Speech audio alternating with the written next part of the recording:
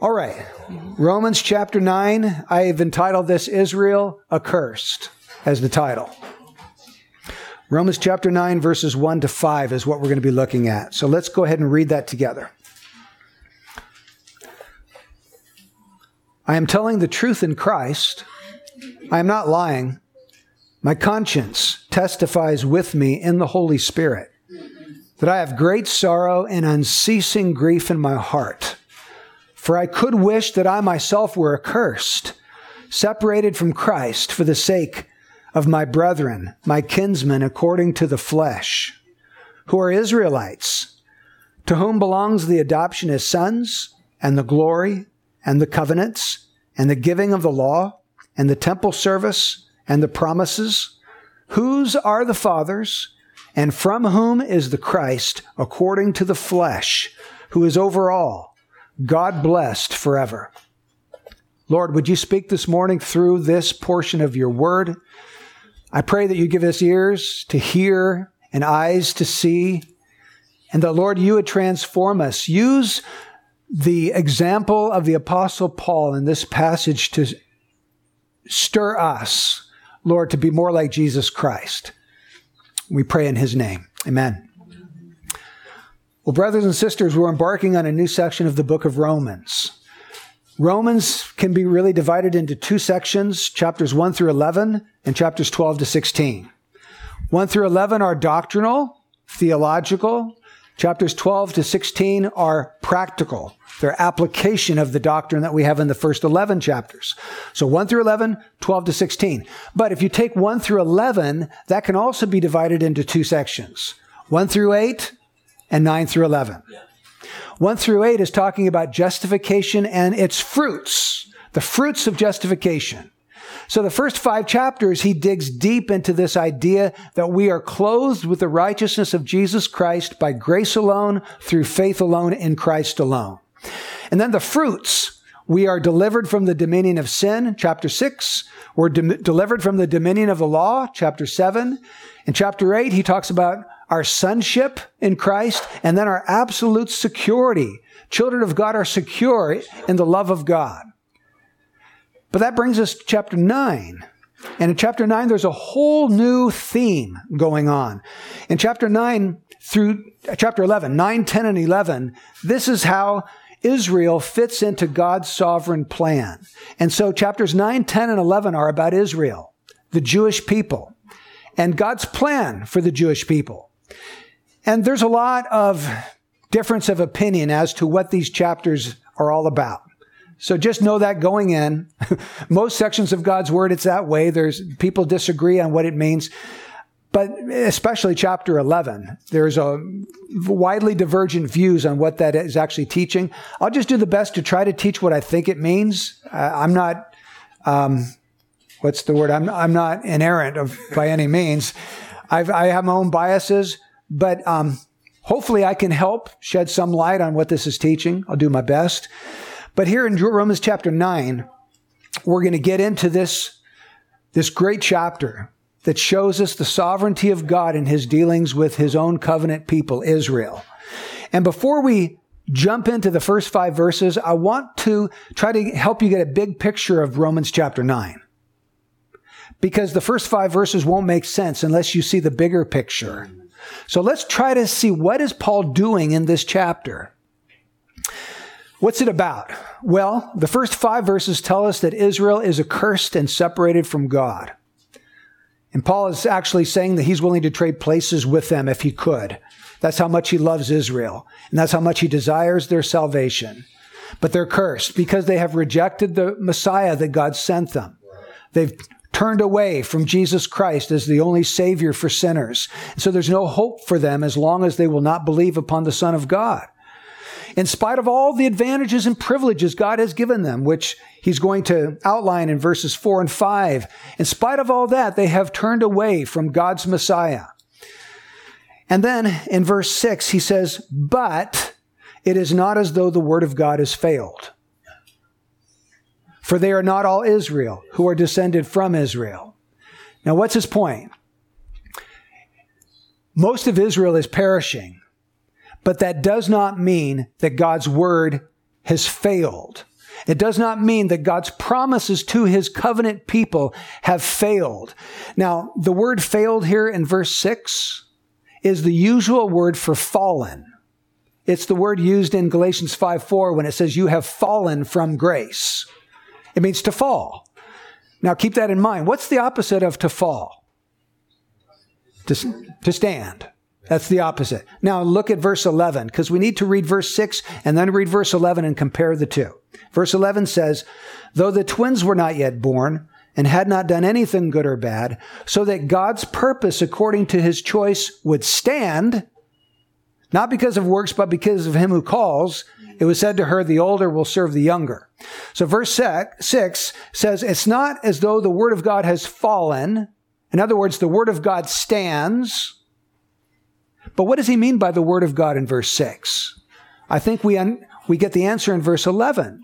Because there he says God's purpose stands. God's purpose according to his choice stands. Verse 6, the word of God stands. Verse 11, the purpose of God according to his choice stands. So I believe what we have in verse 6 is he says, even though most of Israel has rejected their Messiah, that doesn't mean that God's purpose for his people has failed or fallen to the ground. In fact, it stands. It's God's purpose according to his choice that stands. Now, how can that be if most of God's chosen people have rejected their Messiah? How can God's purpose still stand? Well, he tells us in the end of verse 6, they are not all Israel who are descended from Israel. See, just to be a fleshly descendant of Abraham is not who the promises were made to.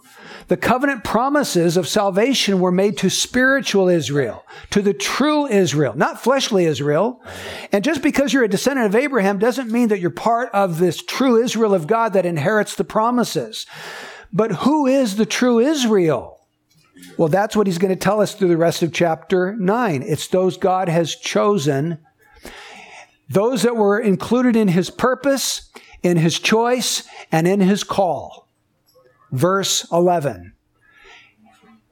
And once he makes that point, he's going to say the reason some people are the true Israel is because God chose them, God called them.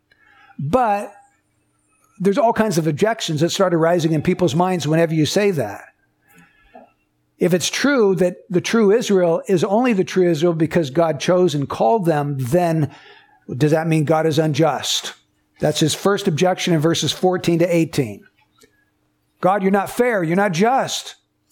So he deals with that. The second objection is, well, how can God find fault with anybody if they're only acting out according to his will anyway? That's verses 19 to 25. How can God judge people if he's already chosen who he's going to save and the other ones were not chosen? How can they experience the judgment of God? So Paul knows that these objections are going to rise in people's minds as soon as he teaches this doctrine of unconditional election. So he deals with the objections, and then he starts hurling Old Testament scripture to support the truth of unconditional election from verse 25 all the way to 29. Quote after quote after quote from the Old Testament to show that this is not something new, that he's pulling a rabbit out of a hat or something. This has been God's way, God's plan from the beginning of time. So, that's the big picture of Romans 9. Israel is not coming to Christ, but that doesn't overthrow God's purpose of salvation, because God's purpose is a sovereign plan to call and to choose people from amongst the world to be spiritual Israel and the true Israel, and these are the ones who inherit the covenant promises of salvation. And then he deals with objections, and then he gives Old Testament support for the doctrine of unconditional election. You may not even know what I mean by unconditional election, but I'll make that clear as we go along. I'm not going to deal too much with that this morning. Next Sunday morning, we'll get into a lot more detail about that. Okay, so that's the big picture. Now, Romans 9, 1 to 5. Paul's great sorrow because Israel is cursed and separated from God in spite of all the privileges God has given them. That's what he's going to deal with here. So first of all, we're going to deal with Paul's sorrow, And then we're going to look at Israel's privileges that make his sorrow even more acute and more intense. Paul's sorrow, that's verses 1 to 3. Verse 1 talks about Paul's oath. Verse 2 talks about Paul's sorrow. Verse 3 talks about Paul's wish. So first of all, his oath in verse 1. He says, I'm telling the truth in Christ. I'm not lying. My conscience testifies with me in the Holy Spirit.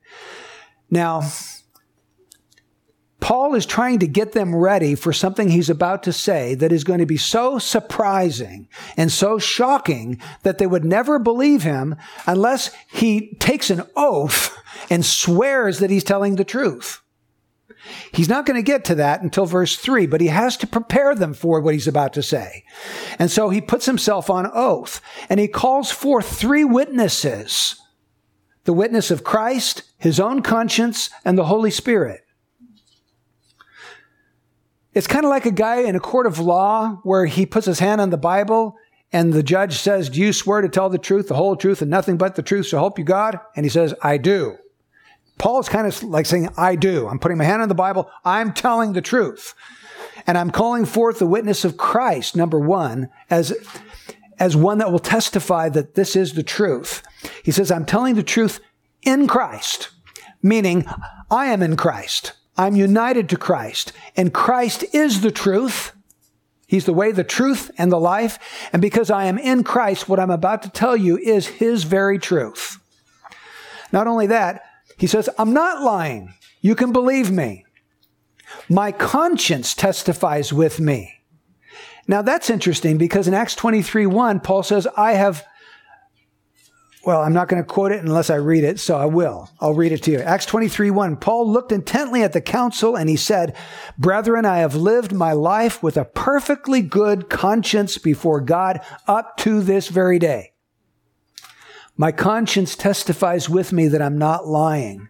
My conscience is not objecting to what I'm about to tell you. It testifies with me that this is God's very truth. And not only that, he says, it testifies with me in the Holy Spirit. The Holy Spirit is the Spirit of truth. It's not the spirit of error. So when the Holy Spirit testifies with Paul's conscience, Paul must be telling the truth because he's testifying in the Holy Spirit. So he wants these Roman believers to know that what he's about to say can be believed, can be banked on, because it's the truth of God. Now, let's move forward to verse 2. The first thing he wants them to know is that he has great sorrow and unceasing grief in his heart. He doesn't just say he has sorrow and grief in his heart. There's an intensity to his sorrow and to his grief, isn't there? It's great sorrow and it's unceasing grief. It's like not a pebble, but a boulder were to land on top of you and it stays there permanently. It doesn't leave. It's unceasing. This is a great weight that is on the shoulders of the Apostle Paul that produces this great sorrow in his life. And it doesn't just come in and out, fleeting or temporary. It's unceasing. He feels this sorrow continually in his life. Now, I find it interesting when Paul looks at the love of Christ in the end of chapter 8. You remember, I'll just read it again for you. I am convinced that neither death, nor life, nor angels, nor principalities, nor things present, nor things to come, nor powers, nor height, nor depth, nor any other created thing will be able to separate us from the love of God which is in Christ Jesus our Lord. So when Paul looks at the love of Christ at the end of chapter 8, he rejoices with joy unspeakable and full of glory. But then he turns right around and he looks at the rejection of Israel for her Messiah, and he descends into the valley of sorrow and grief. His heart's big enough to shout hallelujah at Christ's salvation in chapter 8, but it's also big enough to weep with a burdened soul when he looks at the rejection of his own kinsmen, his own Jewish brethren in chapter 9. His heart's doing both at the same time.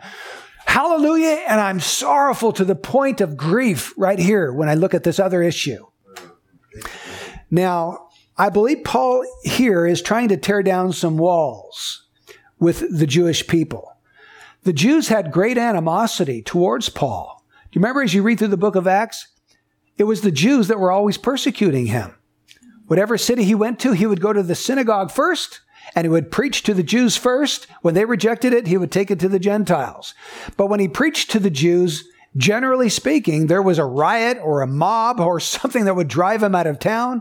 We find him getting stoned by the Jews, pelted, shipwrecked, ridiculed, persecuted from town to town. And so the Jews looked at Paul as a traitor, as a turncoat, someone who's not really part of them any longer. Paul had even taught in Romans chapter 2 that the Jews were not saved by their observance of the law. They weren't saved by the rite of circumcision, that they were condemned just as well as the heathen were condemned because there was no excuse for their sinfulness. So they looked at Paul and they didn't see a friend, they saw an enemy. So the typical Jew would feel Paul's not one of them. He's against them. Paul here is trying to help them to understand that he loves them.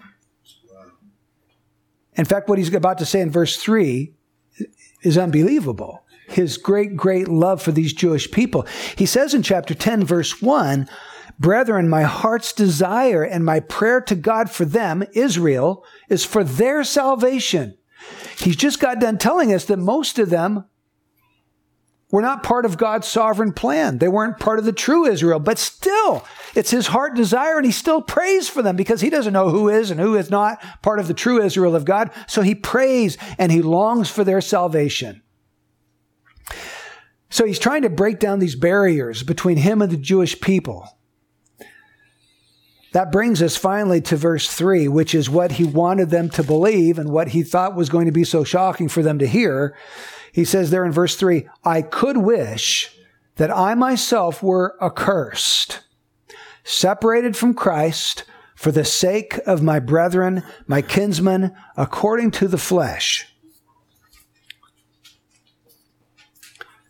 I could wish that I were accursed and that I were separated from Christ. Why? Why would he wish that? It's as though he's saying, I'm willing to trade places with you. You're accursed. You're separated from Christ. You are perishing because you don't have a Savior. And I could wish that I could trade places with you, that I could be accursed and I could be separated from Christ for your sake. In other words, I'm willing to go to hell if you can just go to heaven. That's really what he's getting to.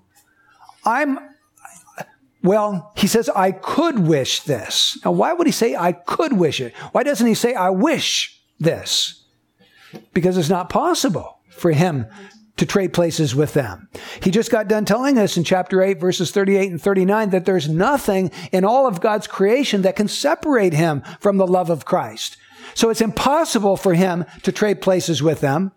And even if he did trade places with them, his sufferings in hell could never atone for their sin. Only Christ could do that. So it would have no valuable effect in their life. But I don't want you to miss Paul's heart here, because it's amazing. Amazing. I think of Moses. Moses expressed something like this back in Exodus 32.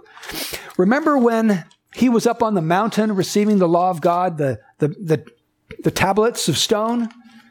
And he comes down from the mountain to the people. And do you remember what they're doing? Yeah, they're worshiping a golden calf. They're dancing around this golden calf and worshiping an idol. And Moses is so angry that he takes those stone tablets and dashes them to the ground. They're in a million pieces. He's so angry, he burns this idol. And he crushes it to powder. He throws it on the water, scatters it, and makes them drink it. And then he commands them to each take their sword and kill one another, which 3,000 Israelites die. But then he makes this astonishing statement in chapter 32. In verse 31, Moses returned to the Lord, and he said, "Alas, this people has committed a great sin, and they've made a god of gold for themselves. But now, if you will, forgive their sin. And if not, please blot me out from your book which you have written."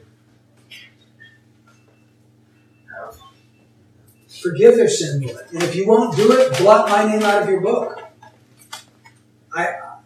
Lord, I am so tied to this people that I don't want to go on if they can't be saved. Lord, forgive them. Now, it's interesting. The Lord doesn't do what he said. He doesn't answer this prayer. He doesn't blot his name out of the book.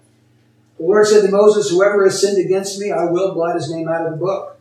But go now, leave the people where I told you. His prayer was denied. But still, Moses, I have to look into his heart and see such a burden and a love for his own people, which is amazing. And I think what they are simply doing is reflecting the intensity of the love of Jesus Christ for his people. Yeah. When Jesus came into the world, he had such a burden for the salvation of sinners.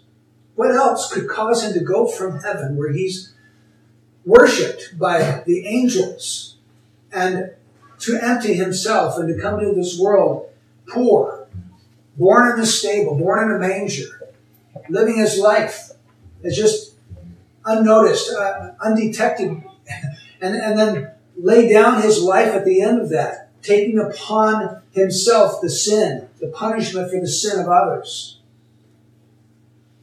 Christ is really the one who is the great example. Paul is just mirroring this heart of Christ. Moses is mirroring the heart of Christ, but it's really the heart of Jesus that you see here in Romans chapter 9. And I don't know about you, but I'm marvel. I believe Paul meant what he wrote. I mean, how can he not? He gives us an oath.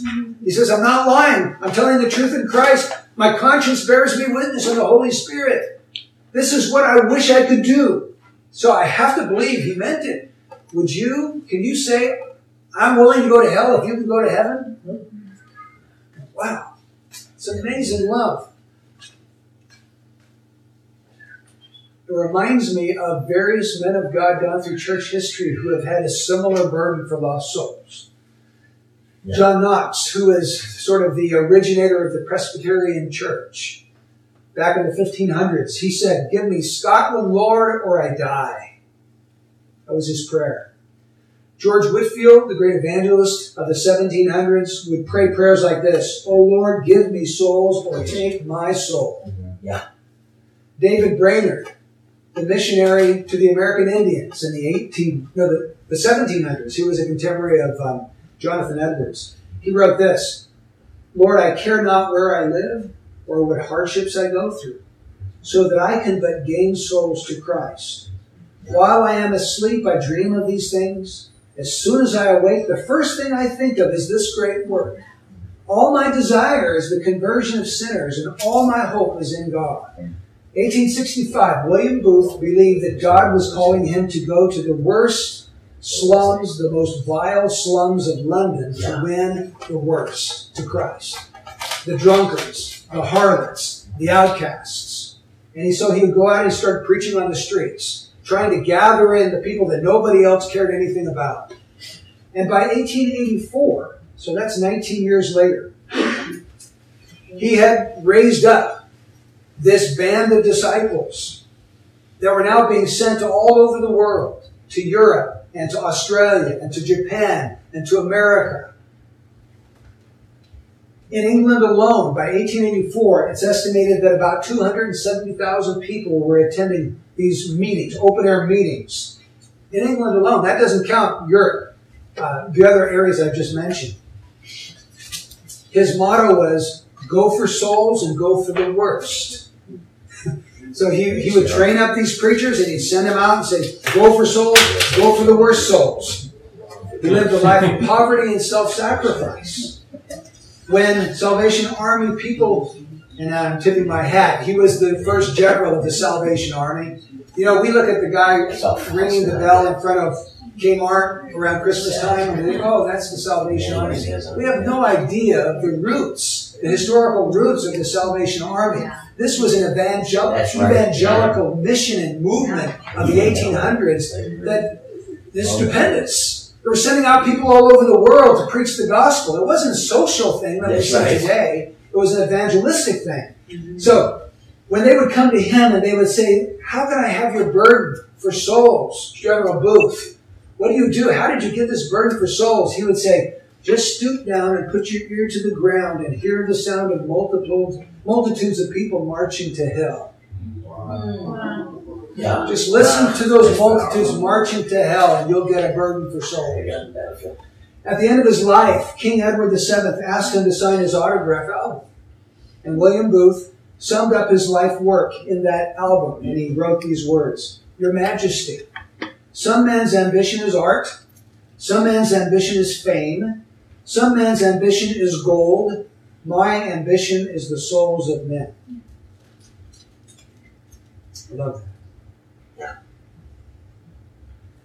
Paul had the same kind of ambition for the souls of men. Brethren, my heart's desire, my prayer to God for Israel is for their salvation. And so he travels, he sacrifices, he prays, he preaches, he writes, he lays his life out, he pours his life out, not only for the Gentiles, but also for his own kinsmen according to the flesh. And this is the kind of burden that causes missionaries to go to leper colonies or to cannibalistic tribes. It was a burden like this that caused Hudson Taylor to go to China and C.T. Studd to go to darkest Africa because they loved God and his glory and they cared about perishing sinners. So, as I've been studying this passage, I'm so convicted that I just don't have the heart, I don't have the kind of heart that Paul did. I fall so short in this. And it's made me start to pray, Lord, would you please kindle within me a heart that looks something like this. That I really care about people that are perishing and want their salvation. And if we can go through life and not care about our neighbor, the people that live on our block that are perishing, what's wrong with us? What's wrong with us, folks? Something's really wrong. We don't care. A burden for the lost. I think that's the main takeaway from verses 1 to 3. Do you have one? And is it compelling you to do anything to increase the kingdom of Christ and to reach people who are perishing? You know, I love Jerome's ministry down at the mission. His love for lost people compels him to go down there and preach to people at the mission. Or Eduardo and Marlene's ministry on the streets. Or when we go down to the park and we're trying to talk to the homeless people and trying to do what we can to reach them for Christ. But are you doing anything with the people you know in your life? The people in your neighbors? Are you trying to get to know them? Are you inviting them over? You know, this is something that I think our own family needs to start doing more of. Make this a matter of prayer. Take it to the Lord and ask him, Lord, give me a greater burden for lost souls. Okay, let's take a look at Israel's privileges next. Verses 4 and 5. Israel's rejection of Jesus Christ was so tragic because they had so many spiritual privileges. It's like a father who had two different sons. And his first son was always the black sheep of the family. He was always getting in trouble. He was always disobeying his parents. He was always rebelling against them. He got in with the wrong crowd of kids as he grew up, and he was taking drugs and drinking and committing crimes and stealing from other people. And so his father just kind of knew. He just expected that his life was not going to end well. But he had another son, the younger son. And this son was really smart and intelligent, and for the most part, he was obedient to his father. And you have these two different kids growing up. But in the end, both of them got into drinking. Both of them became drunkards. Both of them, at the very end of their lives, were wasted away through drink. They lost their jobs. They lost their homes. They became homeless. And both of those lives are tragic, but the second one is doubly tragic because he had so much going for him to start with. You see what I mean? He had all these privileges, the gifts and talents and graces that he had that the black sheep of the family didn't have. And he ended up in the same place, in the gutter at the end of his life. And Israel's rejection of Christ is so doubly tragic because they had so much that God gave them that they didn't take advantage of. And that's Paul's point in verses 4 and 5. Who are Israelites? And then he names 8 of these spiritual privileges that God gave the people of Israel. Number one, the adoption of sons. The adoption of sons. In Exodus chapter 4, verse 22, God said to Moses, "Then you shall say to Pharaoh, thus says the Lord, Israel is my son, my firstborn." Yeah. Israel was God's son. Paul says, you Israelites, you have received the adoption as sons. Now, when someone adopts a child, what are they doing? They're basically saying, I want you to come into my family. I want you to be my son. I'm going to protect you, and I'm going to take care of you, and I'm going to provide for you. And when I die, I'm going to leave an inheritance for you. You're part of my family now. That's what God did to Israel. He said, I want you, Israel. I want you, Jewish people, to be my son. I'm taking you into my covenant. I'm going to provide for you, I'm going to protect you, and I'm going to bequeath an inheritance to you. So Israel was given this first great privilege of being the specially chosen people of God, his very own son, adopted by him. Secondly, the glory. That was the second privilege. The glory. I believe it's talking about God's Shekinah glory. The Shekinah glory of God is the manifest presence of God.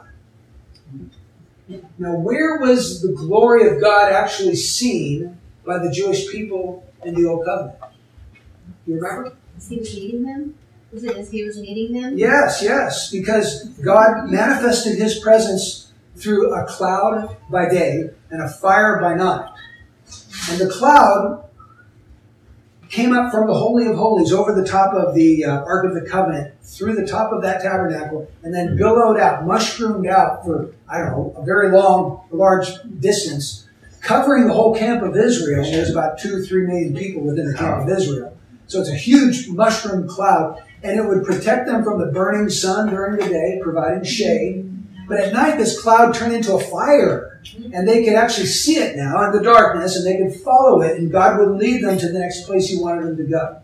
The Shekinah glory of God, visible, manifest presence of God. No other nation of the world had this Shekinah, this glory, that they could actually see God's presence.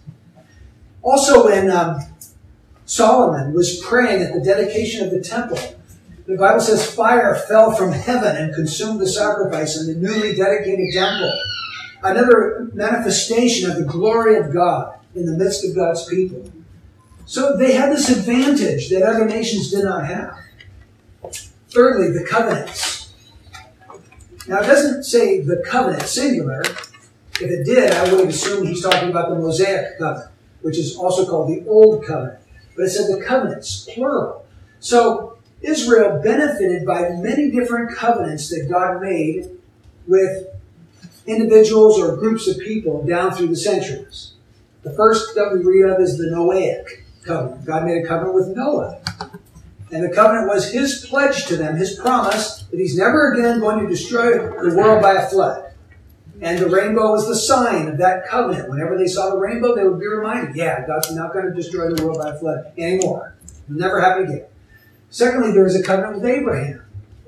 The sign of that covenant was circumcision. That was the mark, the sign to remind them of this covenant. And the covenant with Abraham was God's pledging and promising that he's going to give them the land of Canaan. And he spells out the borders and he says, I'm going to give you this land. There then was the covenant God made through Moses, the Mosaic covenant. The sign of that covenant is, who knows this one? Do you know what the sign of the Mosaic covenant was? It's not as easy. It was the Sabbath. Exodus, I believe it's chapter 31. The sign of that covenant was the Sabbath. The mark, that was the mark that separated God's people from all the other nations, is they kept a certain day holy to the Lord. They didn't work on that day. That's why it has such a prominence within the Ten Commandments, because it was the covenant sign, which is super significant. So in this covenant, God pledged that they would be his special treasure, but they had to obey the commands that he was giving them. So this one was a bilateral covenant. There was agreements made on both sides. God's people said, yes, we will obey the covenant. And so God says, if you obey my covenant, you will be my special treasure and my special possession amongst all the peoples of the world. And then there was the Davidic covenant. The covenant God made with David, that one of his descendants would be seated upon his throne forever. Of course, we know that that's the Lord Jesus Christ, the King of Kings, who sits upon God's throne and rules his kingdom for all time. So, these covenants God made. And the people of Israel knew these covenants, and they rejoiced in them, and they benefited from them. Number 4, the giving of the law. That was a spiritual privilege given only to the nation of Israel, the giving of the law. The law was a blessing primarily because it was a tutor that led them to Christ. When Christ came on the scene, those Israelites who had been prepared by the law, condemned in themselves because they saw the spirituality of the law and their disobedience to it, when they saw Christ as the Lamb of God who takes away the sin of the world, they ran to him. Paul was one of those who was converted by Christ. The law did its work in his heart, as we find in Romans 7. He learned about coveting, that it was sinful through the law. He came to Christ to be justified. So the law brought condemnation and a curse, but it would lead the humble to Jesus Christ to be justified in him. Number 5, the temple service. The temple service. This is the ministry of the Levites and the priests and offering sacrifice to God in order to make atonement for the sins of the people and enable them to find acceptance then with God through the sacrificial system. And all of these sacrifices prefigured and pointed forward to the ultimate perfect sacrifice of Christ. In and of themselves, they weren't able to really put away sin, but they pictured the putting away of sin so that the Jewish people had this symbolic picture of the ultimate sacrifice. And when Christ came on the scene, some of them got it. The ones that the Spirit opened their eyes to see that, oh, Jesus is the Lamb of God. He's the sacrifice for sin. So the temple service was a great blessing and an advantage that no other nation had. The promises. God made dozens of promises to his people throughout the Old Testament. A couple of examples. Genesis 3:15. God promised that he was going to put enmity between the serpent and Eve, and the serpent's seed and Eve's seed, that the serpent's seed would bruise the seed of the woman on the heel, but the seed of the woman, which is Jesus Christ, would bruise his head, meaning he would crush him. Like if you have a snake, the only way really to put this snake out of business is to stomp his head. Because if you cut off its body, it'll just grow another one, grow another tail. But if you want to kill it, stomp its head. And that's what Jesus did at the cross. He put Satan out of business. He destroyed the works of the devil. So there's a promise. There's the other promise in Genesis 12:3.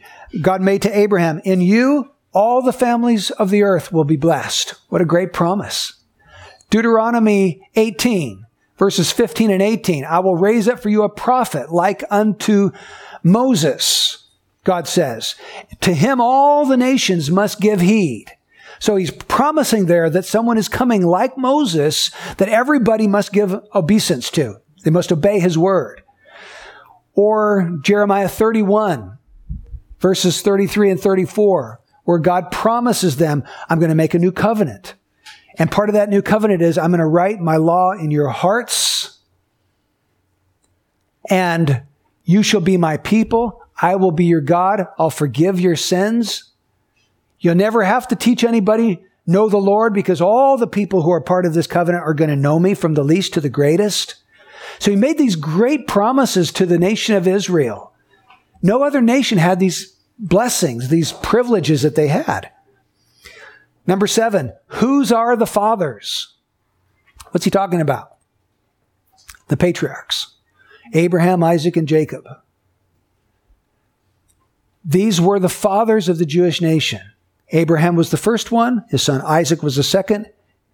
Isaac's son Jacob was the third, then Joseph, and on down. The great fathers, the men who heard God, walked with God. God spoke with them. Men who loved God. These are the great progenitors, the first ones of this Jewish nation, that they can look back and they can read about the examples of these godly men. And then finally, the greatest blessing of all, number 8, from whom is the Christ? From Israel came the Christ. What does Christ mean? You guys know? Messiah. Means Messiah. The promised one of God. The one God had been promising for centuries. From the Jewish people comes their Messiah. And he's described in a twofold way.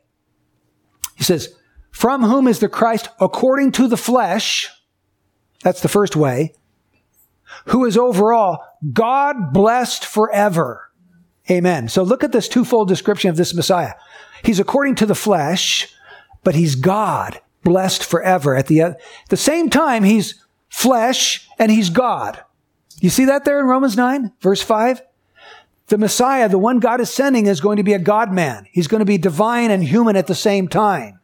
He's going to be God blessed forever, and he's going to be according to the flesh. No wonder he can say he's over all. There's no one greater in all the universe than this Messiah I'm sending into the world.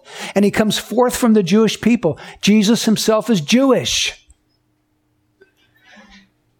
The perfect mediator. The combination of divine and human natures in one person. Now let's boil this down and apply it to ourselves today. Israel had these great and precious privileges that God granted to them, but they didn't respond. They didn't apply the privileges. They didn't believe when God sent the Messiah, and so they are accursed, and it's tragic. It's doubly tragic. And folks, you and I are a lot like Israel. We have been born into the wealthiest nation in the world, the United States of America, which has a history of Christian influence. Now, I know we've come a long way, baby, from our earlier roots, but this nation has a history of a dominant Christian influence in its roots, in its beginnings. We weren't born into North Korea. We weren't born into Saudi Arabia. We weren't born into a country that was dominated by Muslims, so that it would have been a crime for us to become a Christian. We're born into the United States of America. And what's more, we were born in either the 19th or the 20th century in the United States of America. We weren't born in 500 BC, when the only nation on the planet that had the knowledge of God was the Jewish people. What if we were Philistines born in 700 BC? What kind of a chance would we even have to know the true and living God? What if we were born in 900 AD and the only church on the planet was the Roman Catholic Church, and the whole truth of justification by faith had been obscured? Nobody was teaching free grace.